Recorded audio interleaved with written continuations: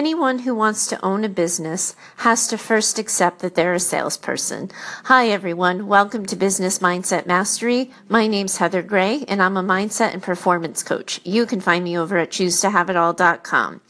I work with business leaders, owners, and entrepreneurs who are looking to raise their game and take their businesses to the next level. And when they really struggle, the point that really gets them stuck in their own way is often when it comes to selling and sales and telling people who they are, what they do, how they serve, and how they help. They get in their own way because they simply refuse to put themselves out there. They want to play timid, they want to play small, and they tell me things like, well, sales makes me feel sleazy, and nobody likes ads, and nobody wants to hear about my product all the time. And here's the reality, guys. If you build it, they will come. Really does only work in the movies. You have to care about your product, your service, your idea, and believe that it can help more than the fear of selling, more than the fear of putting yourself out there.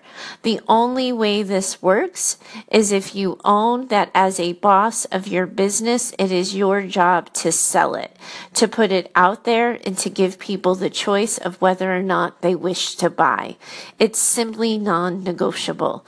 As you make that choice, and once you commit to making that choice, you then have the freedom to decide how you want to show up, how you want to put yourself out there. There are so many different sales strategies, so many different types of approaches. You can use video ads, you can use email marketing, you can market like it's $19.99, dare I say, and go, sidewalk to sidewalk, doorway to doorway, and knock and shake hands and reach out one-on-one to people if you want.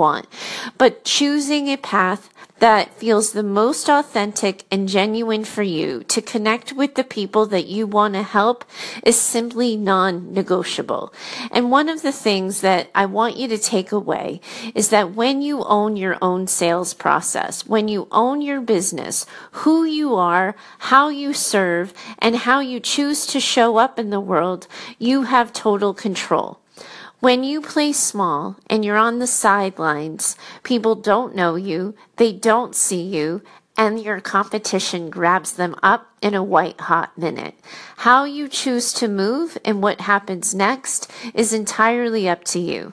And while you're making that choice, I just want to give you one quick thing to think about. And it's the lesson I took away when I was getting in my own way. And I believed that if I wrote enough viral blog posts, if I did enough posts in Facebook groups and communities, if I commented enough on people's LinkedIn statuses, my business would come. I was told, quite frankly and quite bluntly, that I was being selfish, that I was holding what I knew, how I could help, and how I could serve to myself. And people were losing out because I was choosing to play small. That was the choice I wasn't willing to make. I was nervous about selling. I was worried about putting myself out there. But what worried me more is choosing not to help. And that's how I took my next step.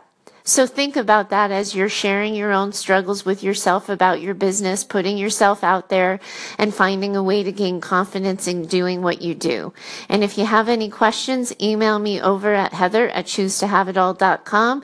You can certainly comment on this episode, or you can find me at Facebook and continue the conversation there. I have a group that you can find under the search bar called Choose to Have It All. Thanks so much. I'm keeping it short and sweet today. I hope you like that as well. Let me know what you think. Have a great day.